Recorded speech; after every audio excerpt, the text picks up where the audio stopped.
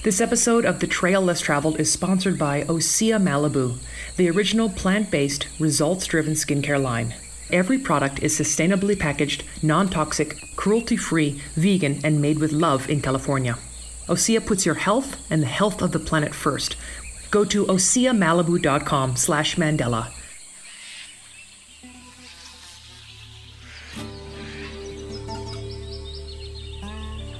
Welcome to The Trail Less Traveled, an adventure series dedicated to taking you back to mankind's earliest form of entertainment, storytelling. Missoula, Montana is a mecca for outdoor enthusiasts, and each week we will bring you tales of outdoor adventures both near and far, as well as adventure information and inspiration, and a few tunes to set the mood. You can read more about the show online at traillesstravel.net. And now here's your host, Grand Canyon Whitewater Guide, yoga instructor, and master of the didgeridoo, Mandela.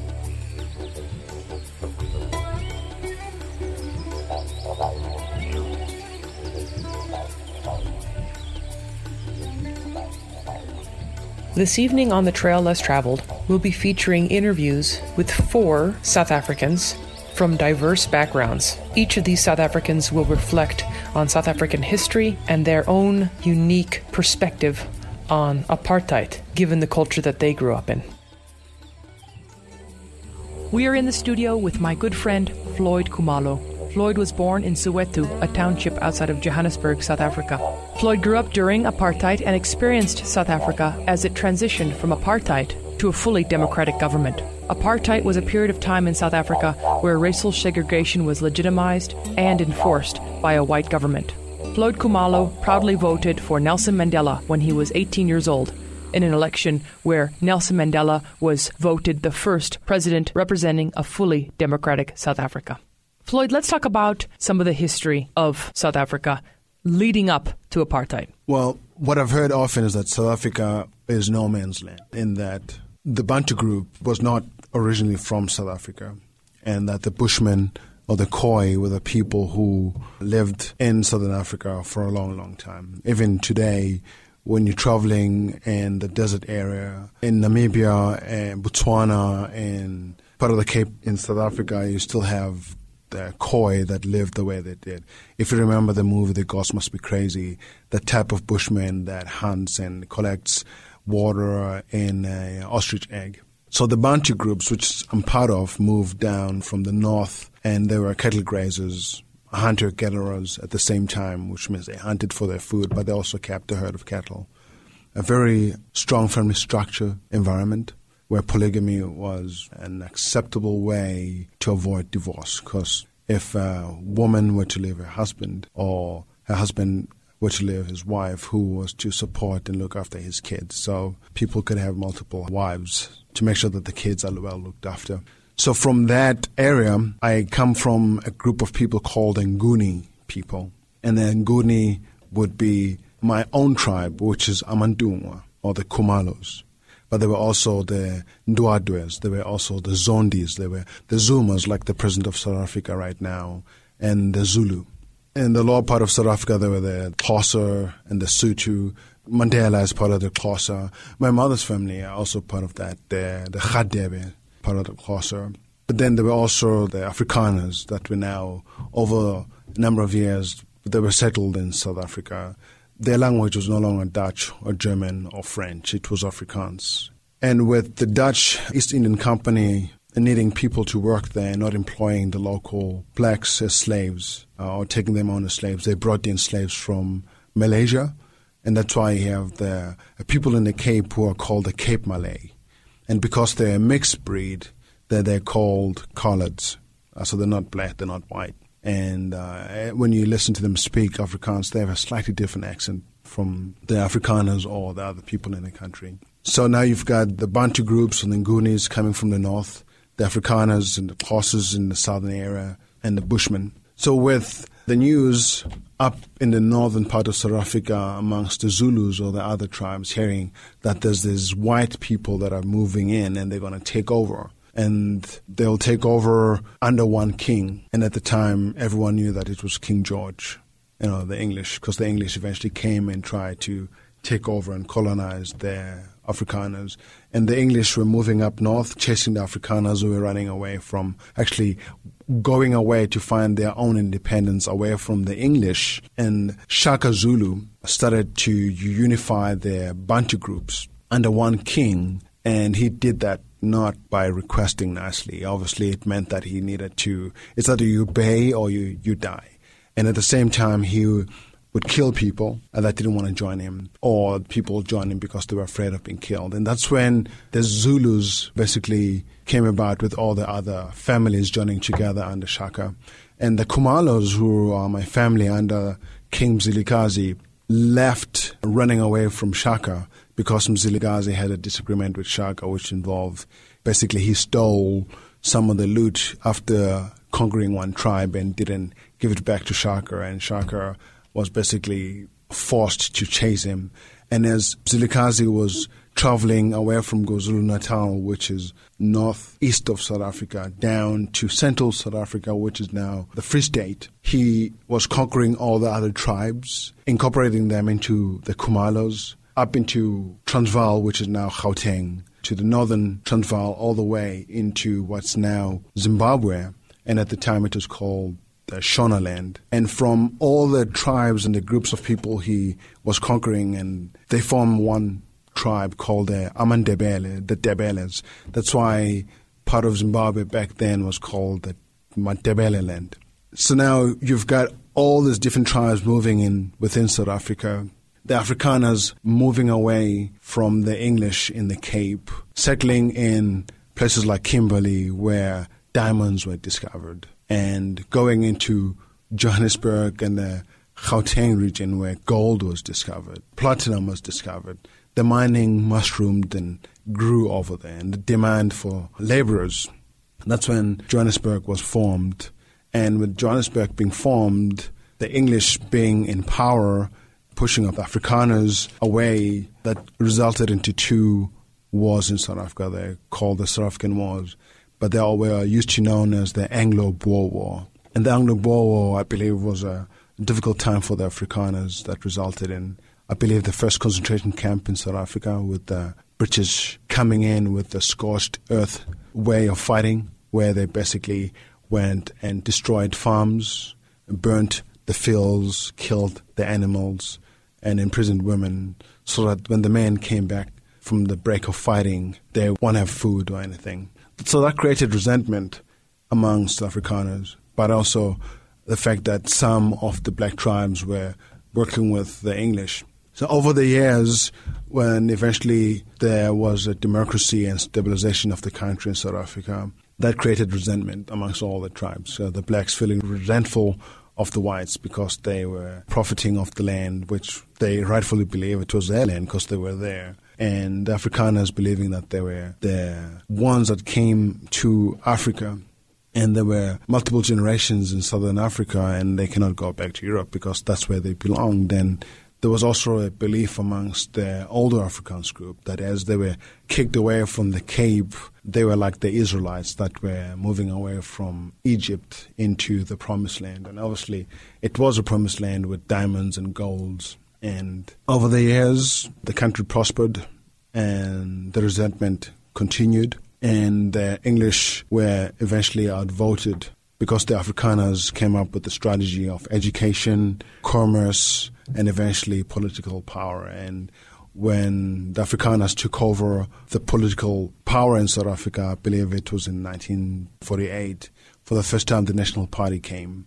And over the years, they came up with the laws that basically said you can only work for the government if you spoke both English and Afrikaans. And obviously the English were not getting the jobs, and eventually they came up with the law that said, if you are not white, you do not have the same privileges as the white population. And apartheid became the law that separated the different nations. But in separating the blacks from the white, it meant that the white had all the opportunities and the blacks didn't.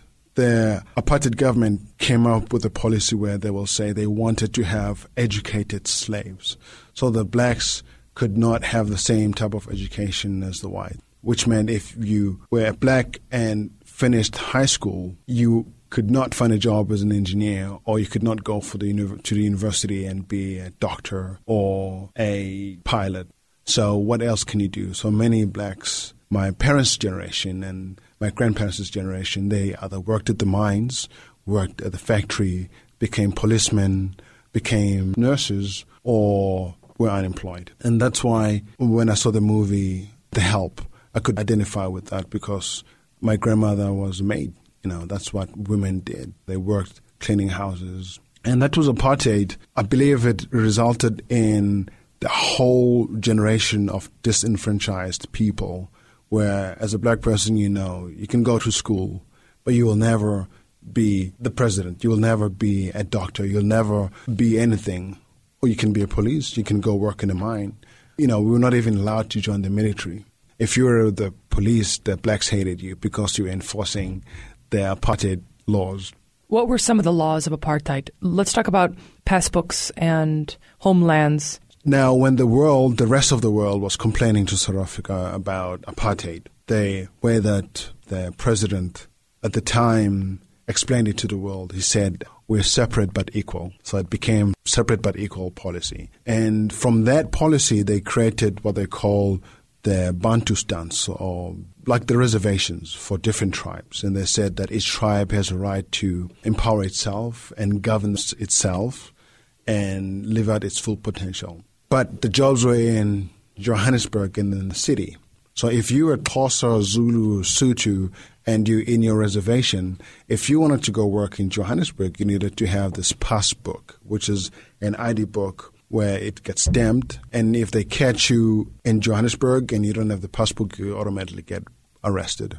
Because of that passbook, there was also a curfew for blacks. If you work in town, you needed to be in Soweto by 6 p.m. If you're not in Soweto by 6 p.m., it meant that you were there illegally. You can get arrested. So that created a burden on people to live these lives where they're constantly panicking. If you miss a bus, that means you're going to be arrested. And if you get arrested, you get beaten up. They were mistreated. And that's when the ANC was formed. And the ANC was formed basically to say there are laws that are not correct, and we need to change these laws so that all of South Africans can benefit from not just the wealth of the country, but we can live in this country that belongs to all of us. And that's the ANC. They were not separatists. They were not saying South Africa is for Africans. They were saying Africa or South Africa is for everyone. And one of the laws that was crazy for apartheid was the immorality law, where it was illegal for people of different races to marry one another. So if you were caught sleeping with a person of a different race, you were arrested, period. And those were just the crazy laws that were enforced by the South African government. And that's what Nelson Mandela and Joe Slovo, who was a white man who joined the ANC, Kathrada, who was Indian, formed, the ANC as this multiracial organization fighting for the rights of everyone in South Africa, because it was not just the black people who were oppressed by these laws, but also white people who saw the injustice, suffered because of that. And that ended up in revolts, people like Nelson Mandela being arrested and being in prison. And over the years that I grew up as a young boy in Soweto, school was rough because at any given point the police will be there, kicking doors in school looking for older guys who they thought were terrorists. Families were broken.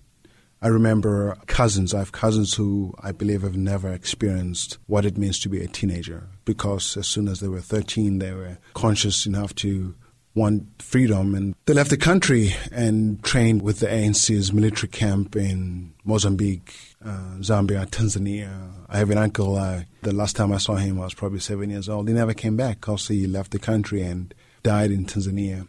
So families were destroyed. I've got cousins and relatives who never finished high school because they resented having an education that will not prepare them to be engineers. It prepared them to serve the white bosses as miners or chefs. And in 1976, they started revolting against the apartheid education.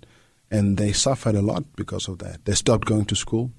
And now, believe it's over 20 years after apartheid, they are unemployable because they don't have the education. And it's too late for them.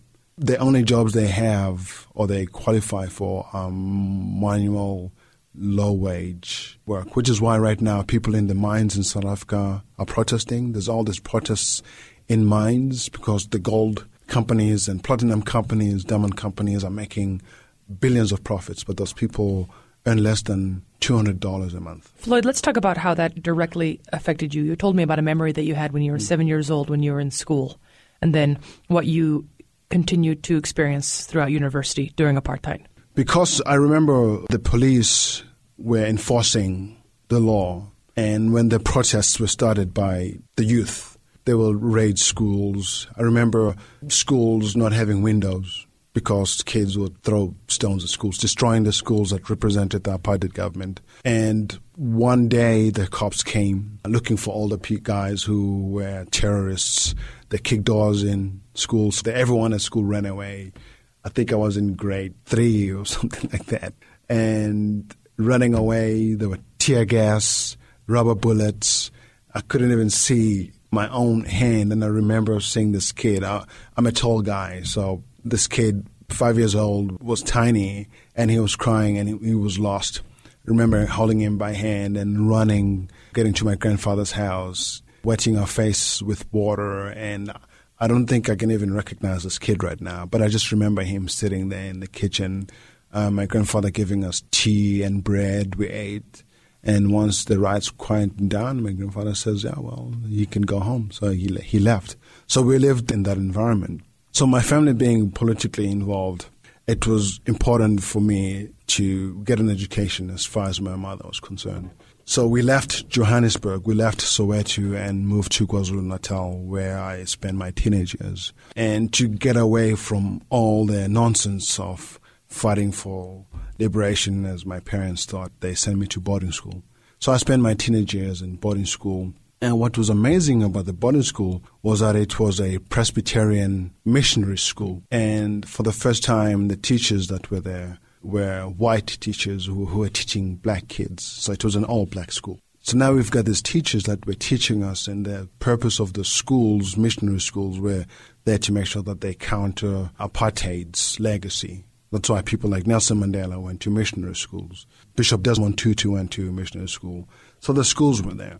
For the first time I was in school being taught by these white teachers who treated me like I was a human being, not just another darky or a black kid. And we'd have these missionaries coming in from England, and they would tell us that we can go overseas. I never thought I could ever leave the country. And they would teach us about the true history of South Africa, about the ANC, about Nelson Mandela, things we were never taught. But they also taught us about true meaning of struggle, that you don't protest for the sake of protesting, you protest because of a higher ideal. This episode of The Trail Less Traveled is sponsored by Osea Malibu, the original plant-based, results-driven skincare line. Funded and run by a family of women inspired by the sea, Osea formulates botanical-powered products that have shown proven results for all skin concerns. Hey y'all, this is Mandela, your host of The Trail Less Traveled, and I was thrilled to take the family of women who run Osea down the Middle Fork of the Salmon River in Idaho. Around the campfire at night, I heard a lot about their company, and I'm so happy to partner with them, knowing that every product is sustainably packaged, non-toxic, cruelty-free, vegan, and made with love in California. Osea puts your health and the health of the planet first, with potent skin and body care solutions that are pure, safe, and effective. Their skin-nourishing products are made entirely of plant-derived ingredients, are non-toxic, and a good choice for moms-to-be. Go to oseamalibu.com/Mandela for $10 off your first purchase of $90 or more, free shipping for U.S. orders of $75 or more, and free samples with every order. That's oseamalibu.com/MANDELA. The original plant-based, results-driven skincare line.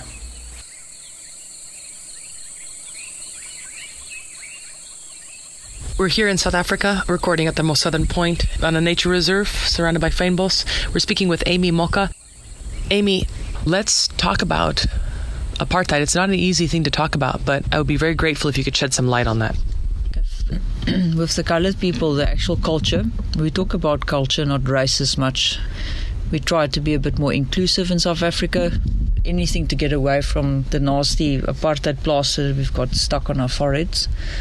Because people in the rest of the world obviously don't know that what they did, or still do sometimes, is still flipping apartheid. But we are obviously the only country, I think, and it's because we publicly ended it, that everybody else is still carrying on. Whether you're in Germany and they're talking about the Turkish, or you're sitting in England and they're talking about the Pakis. But in South Africa, we don't operate like that. The coloured people are very much the same as us. Very similar culture in a way. And also the background of the coloured people come back from the Cape Malayan. The Dutch, obviously, they enjoyed the company of the local people, and we had Xhosa people, but in the Western Cape itself we had what we call the Khoisan people. That's very similar to the Bushmen from the Kalahari Desert. So the Khoisan people were here, and then obviously with the Cape Malayan, and that's how the interesting culture of the Cape Coloureds, or the coloured people, came to exist. They're also Afrikaans speaking, just like we are mostly. And then we've got the Xhosa people that are more from the Transkei area. And so there's quite a culmination, but between the coloured people, the Xhosa people, the Zulu people, they do not like to have marriages across their cultures. So for them, that's quite a big no-no. So it is very interesting. It's not a clear-cut thing. There's a large grey area in between with all of this. And the apartheid thing, we are still suffering from it. We had nothing to do with it, but it's the old regime. There were things that were brought in during apartheid, education systems and so on, that were very well established. But the sadness was that people did think they were superior to others, and they were treated very badly. The ID books that we carry around nowadays in America, you've got a social security number. We actually have a little book now, a card later on with our ID number, our identification number on. But during the apartheid years, they were called a pas. A pas is like a pass or a permit. So if you were a coloured person, you were found anywhere and you didn't have these, you were locked up and quite often beaten. Men and women would be separated. White people and coloured people weren't allowed to go to the same parties or the same dances. It used to be that they were together, and then when they said the apartheid law was brought in, all of that changed. There's a massive thing going on in Cape Town still. They call it the Old Cape Quarter, where the Cape Malayan people lived, where the nice little coloured houses are painted in different colours and so on. And years ago there were coloured people living in those homes, and they were actually chased out during the apartheid years. They were told to go live somewhere else. They were taken away from the area, and they put white people in those houses, and very poor white people as well. And, you know, factory workers, people working on railroads and so on. So it's created a lot of political unrest in the Cape area. That's where the Cape Town, the riots came from. We're talking about the 70s, 80s. So a lot of our armed forces, our defence force, were involved with that. And that was a terrible time. A lot of people were chased off, and they had to build their own shacks, basically shanty towns. The police and the army would have to go in there, and they would go look for activists. Our own Nelson Mandela was one of the guys that lived in one of these shacks as well. And they were part of a political group which actually mostly hid and operated through Zimbabwe. And they would all go there for training. It wasn't a good time. It was a time where some of these groups, so they weren't all, the activists were, some of them, quite cruel. They planted bombs in factories where there were some of their own Xhosa people working in, coloured people working in, that got blown up and so on. And it was all in the name of politics. But they were freedom fighters, so nobody talks about the death that they also caused. It's a very complicated story.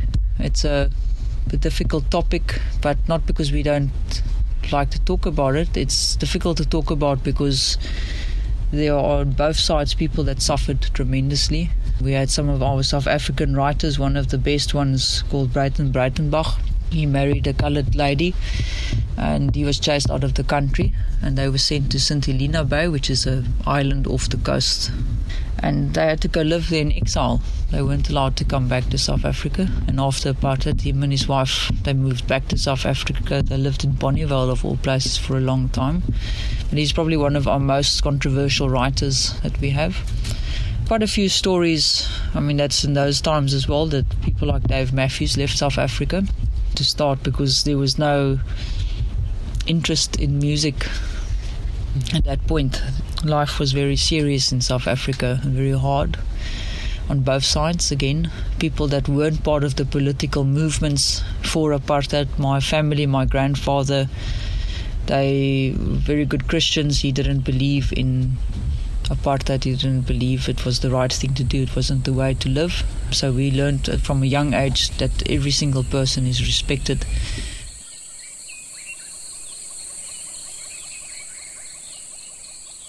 We're speaking with my father, Samuel Pellissier van Eden, talking to him about growing up in South Africa during the apartheid era. You've always called yourself an African, but for those listening who wouldn't understand why you being white and still being an African would make sense, could you explain to them what South Africa was like then?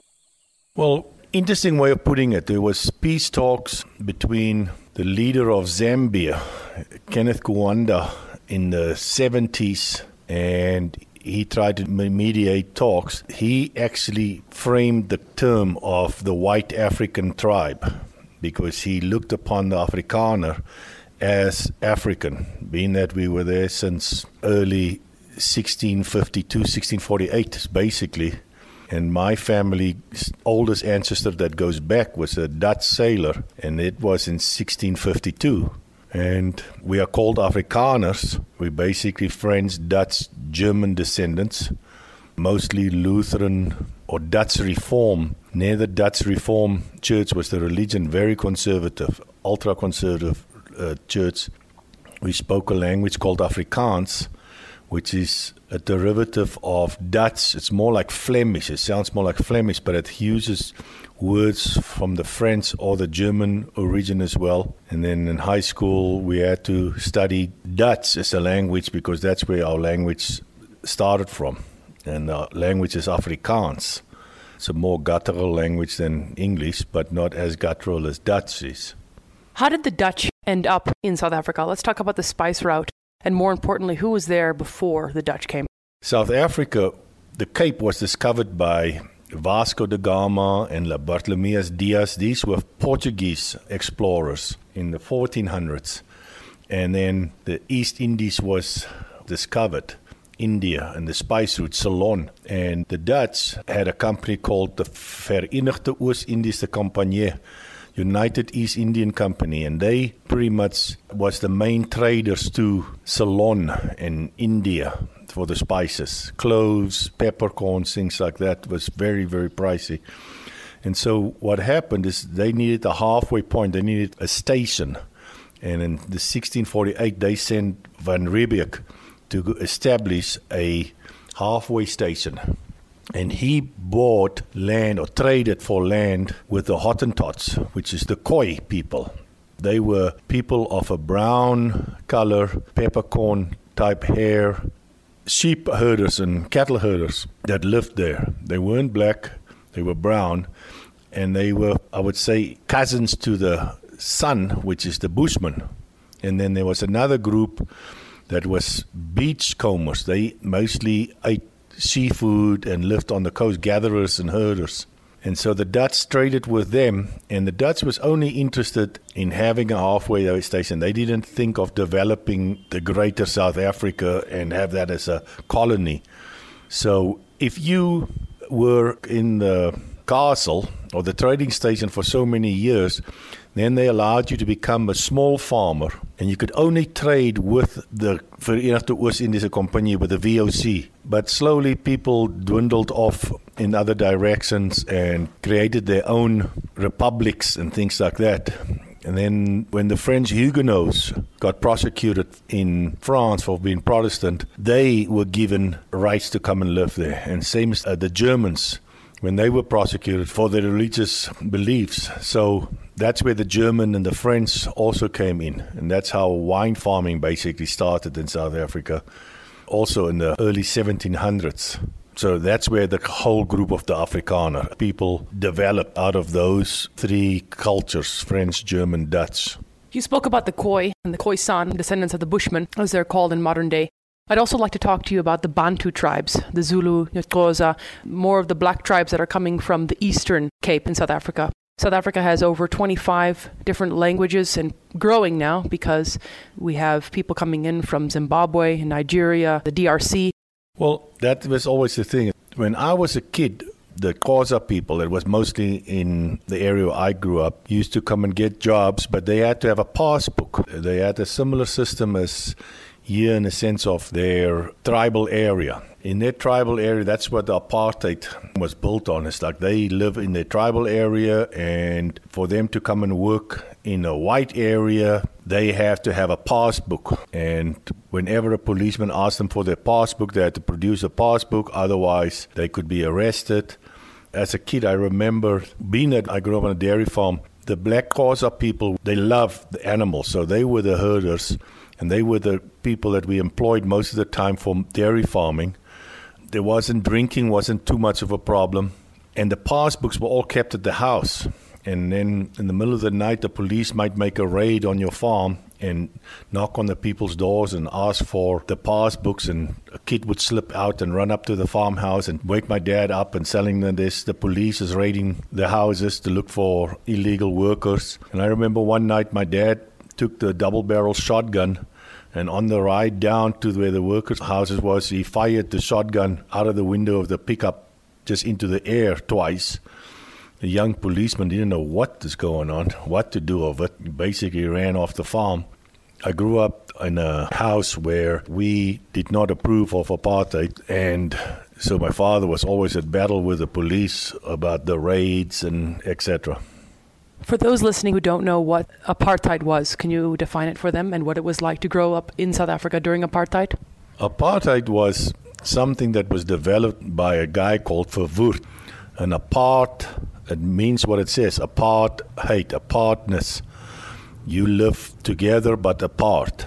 Basically, they qualified people as Bantu, which is the black natives, or colored, which was the brown people, offspring from the San and the Khoisan and Malaysian slave blood. The colored people had more straight hair, looks more like Brazilian influence. And that was one of their tests. When people applied for their different ethnicity, they would put a pencil into the person's hair.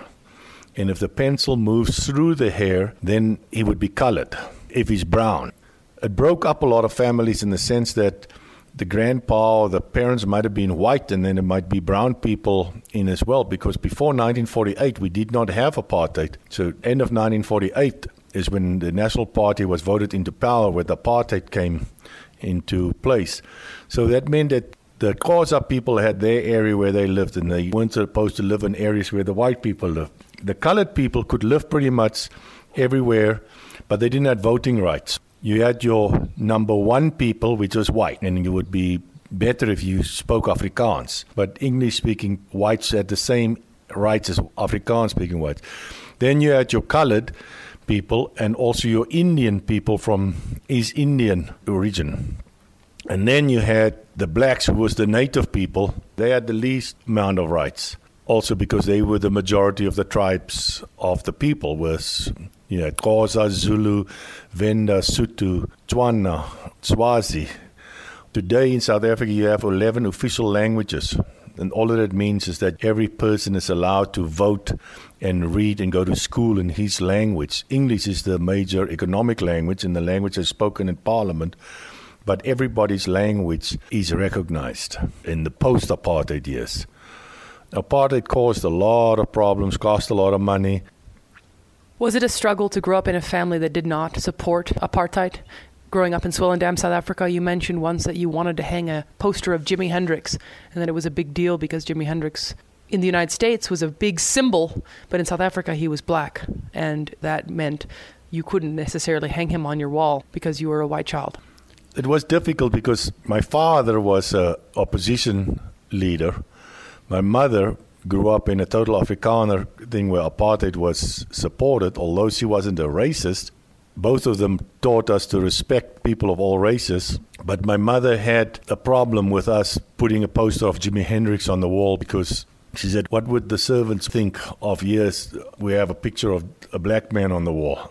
So it gives you an idea. It was very confusing as a child, apartheid. You play on the farm, all your friends is black on the farm that you play with, the workers' kids, and tomorrow morning all the white kids get picked up in a school bus and go to school, and colored kids was required to go to school, but the black kids wasn't required to go to school. But if they did go to school, they ran to school.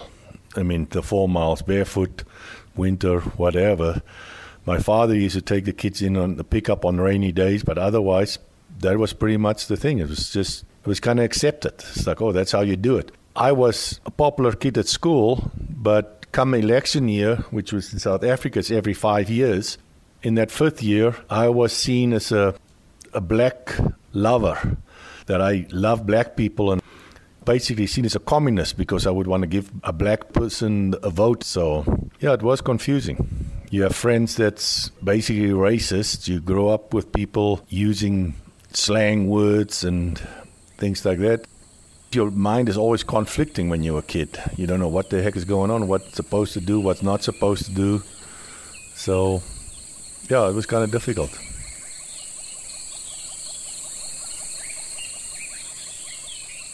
We're recording the trail as traveled today at the Caltex petrol station at the waterfront in Cape Town, South Africa. And I'm sitting here with Wayne Lakay. Wayne is originally from South Africa, originally from Cape Town. And well, I'm going to let you talk about that. So Wayne describes himself as a Cape-colored person. But if you're listening, you might not know what that means. So Wayne, I guess before I talk to you about your childhood, what do you mean when you say you're a Cape-colored person? Yeah, so I'm not a black race person, and so we were classed as colored people here in South Africa and in Cape Town as well. I want to talk to you more about apartheid later and why people were classed in different categories. But before we talk about that, Wayne, my first question for you is, where did you grow up, and how was adventure a part of your childhood? Okay, so when you say that I grew up, you're talking about the part of the Cape Flats. So that's where I grew up. That's where I did my schooling and everything. It's a place called Grassy Park from the Cape Flats side. The area wasn't too bad, you know. It's not as worse as some of the other Cape Flats areas. So, yeah, the other Cape Flats areas, it's very, very, very challenging because the social economics and things, the challenges there are great. So, of course, unemployment is high, it's poverty, everything. And also the gangsterism is quite big in those areas. So it's very easy to become a gangster in those areas. So it's much more challenging. Because of my parents being Christians, it helped me not to be part of that. Yeah. And so when people become a gangster early on in life, how does that happen? They have different initiations. And obviously today it's from what it is now and what it was like that time. It's completely different. When I'm 53 years old, so during that time it was knives and we called it pangas. It was quite bigger knives. Now, of course, it's with more guns and things. You know, it's worse now. That's why our murder rate is much higher now because people die immediately. So it's what's worse than what it was before. So the gangsters are not the same what it was now, the youngsters. They use children, youngsters from 13, 14, 15 years old, recruit them, and they let them do the crime. Because for them to go to court, it's not easy for the government to just prosecute them. You don't even know it's a youngster with a gun, and he shoots you. That makes it worse. Wayne, would you say that the crime in South Africa is worse now than when you were a kid? Yeah, for sure. Yes. Yeah, 50% worse than what it was before because it's more drugs, more turfs, so that makes it worse. When you say drugs in South Africa, you're not talking about marijuana. You're talking about tick, hey? That's right. Yeah, that's crystal meth. It's one of the worst, I suppose, and you have... there's such a lot of things. So, Wayne, when we're talking about crime in South Africa, because a lot of people outside of South Africa ask immediately about the crime in South Africa. So would you say that a lot of the crime in South Africa now is directly linked to drugs? Mainly drugs and gangsterism, yeah. So when the foreigners come here, they're not really exposed to it, you know, where the murder happens. If I can tell you, it's mainly amongst the colored people. Yeah, I think so. I mean, I'm a colored guy, so I say that it's gangsterism amongst the colored people, it's very high. So, Wayne, let's talk about that now. We're sitting here with Wayne at the Caltex petrol station at the waterfront in Cape Town, South Africa. It's a nice day. Wayne agreed to talk with me while I wait for my bus. But right when I met you, and just now you've used a term that is pretty common here in South Africa, but not internationally, the word colored. So can we talk about apartheid, what went on there, and why were people given different labels? Yeah, it's very complex, but it's like you had your colored people, you had your white people, then of course, like they said, black people. But I mean, we were all black people, but anyway, those are the black race. So during that era, I never went to school with black people together with colored people. And we never lived together as well. During that term, they had areas, they said those areas are black areas, white areas, and colored areas. And that is how I lived, in a colored area. You see, so during that term, I remember, so I said I'm 53, so just a little bit before that, it was still open. And then just one day I saw that my grandparents had to move from where they were, from that area, because that area was declared as a white area. So we had to move out. So we moved to the colored areas. If you really think about it, people won't really say that, but then there was almost like segregation amongst black people as well, if you think about it. That's how I grew up, you know, differently with white people and black people. That's what the word apartheid means, eh? Separateness or apartness. That's right, separate, yeah. So we were separately, the stations, the beaches, everything else. I'm just talking about the basic things, the restaurants, those things. There was different areas for us, yeah. And for the black people, at some stage, I believe it was even worse, yeah. But I think that the worst thing that was there was the education system. When that was touched, because there's something that which they call the Bantu education system that was there amongst black people, almost like inferior education system. And if you think about it today, education is very important. For me, I think it's not just about being a doctor or a carpenter or whatever, but it's just your values and everything, your morals, your standards. It will be much higher if you have education. If you go into the townships, those areas, you will still see some of those kids that's got no help in life to become better. That's the hardship. If you don't have the money, I mean, there are kids amongst those areas that become successful, but there are most of them that don't come out being successful and just become gangsters. It's just a vicious circle that carries on. You know, father's a gangster, mother was a gangster. This carries on, you know, doesn't stop. And we need to stop it. Would you say one of the ways that we can stop it in South Africa, as well as other countries, is investing more in education?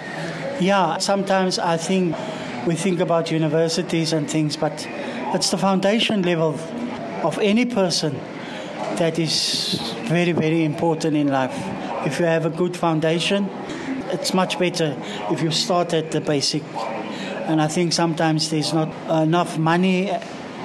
They need to put some more money and help more with the basic foundation with the kids.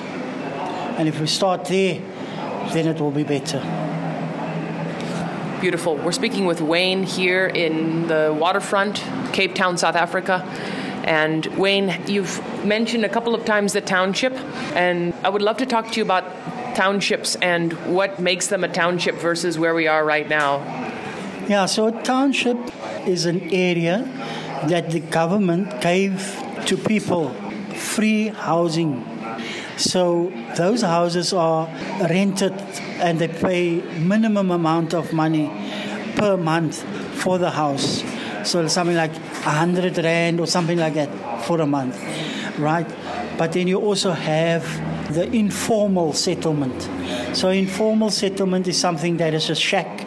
There's no toilets, there's no water. Things. It is there, but they need to go to it, you understand? So that's even worse. It's becoming like mushrooms. It's just coming up more and more shacks. I mean, as you come into the city, you will see on the right-hand side, there's shacks there. And that is one of the first black townships called Langa. And you can see how the government is trying to help the people with some more housing, new houses and things like that. But as much as they are building, there are many more people just erecting more shacks, you know. So it's very difficult for the government to get rid of all the shacks that are there, and there are many. That is what you call an informal settlement. So people just decide that that's where they go, and then they start building up, put a shack up. Wayne, can we talk now about the classifications during apartheid? You said earlier we're all black, but I was classified as colored. So how did the government go about classifying someone as white versus colored versus black? Also, Mahatma Gandhi, when he was here, he also was classified. So how was that classification gone about? Yeah, you got to also think about it that there's also a difference between the white people as well. During the British and also the Dutch were in Cape Town or in South Africa. So you have white people, that is English-speaking people, and then you have English-speaking, that is Afrikaans-speaking people, which we call the Boere. And that's different as well. It's not the same. So you have that between the whites, and then you have that between the blacks, where we, the colored people, we speak Afrikaans, that is my mother tongue, and then we have 11 official languages, and those are for the black traditional. So you have the Xhosa, the Zulu, the Sotho, and they all speak their different languages. Zulu, that's the language that they speak, that's their mother tongue that they speak. So those are the black people, colored people, and the white people. Wayne, can we talk a little bit about the history of Cape Town and the surrounding areas? Yeah, Cape Town, you must remember that they got a lot of colored people in Cape Town. There were more colored people in Cape Town than in most of the other provinces. I can tell you that we have a very, very big crowd of Muslim people in Cape Town. But they also classed as colored people. It comes from the slaves and things like that. So if you walk in Cape Town, there's a free walking tour over here that they do. They take people around. They call it in the area called Bukaap. They also have the area called District 6. Those are areas where predominantly, there's lots of colored people, but there were a lot of Muslim people there as well. Yeah. So that's why we had in Cape Town, there was more colored people in Cape Town than black and either white people in Cape Town. Well, it used to be like that. I don't think any longer, but you would find more colored people than black people and white people in Cape Town. Thank you so much for your time. I really appreciate it. Yeah, all good, thanks, and have a good one. Can we end your show with 3 bits of advice, life advice? Yeah. I like Bishop Desmond Tutu. He was about reconciliation, and I think we need to put the past behind us. And if we don't put that behind us, we'll never be able to go forward. So that's my take in life. Good or bad, I put it behind me and I look to a better future. Even if I may not taste it, but my grandchildren and whoever afterwards, if they can enjoy it, that will be a blessing to me. What about some advice for someone who is traveling to South Africa, to Cape Town? If you're looking at security, no, come to Cape Town. The people in the city, they're great. There's lots of people that will be able to help you. I think sometimes if you come here and you come and taste it, it's like we had water restrictions, we had, there's a lot of things that we had. And the people that came here, they came to see that they could still live without that challenges that's there. And even so, when you come to Cape Town, I know that you would enjoy your time that you come out here. All right, so Wayne, what song would you like to end your show with? The Cape Town people, we have a carnival. New Year's time. New Year's Day, second New Year's Day, we have a carnival. And then we say, welcome to Cape Town. And that's how they sing it. They say, welcome to Cape Town. You come and party. Yeah. Lekker. Baie dankie. It's afternoon. Goeiemiddag. My naam is Wayne Lekay. Ons is hier in Kaapstad, Suid-Afrika. En ek gaan vir u sê oor my Kaap en my lewe.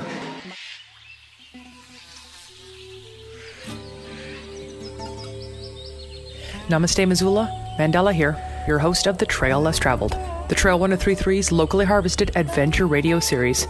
The show airs every Sunday evening at 6 Mountain Time, and you can stream it live online at trail1033.com. I'd like to thank all of my guests this evening for each of their unique perspectives on South African history and apartheid. The Trail Less Traveled is also an award-winning podcast that's available on all platforms. You can suggest a guest for the show and follow us around the world by visiting the official website, traillesstraveled.net. The Trail Less Traveled is dedicated to documenting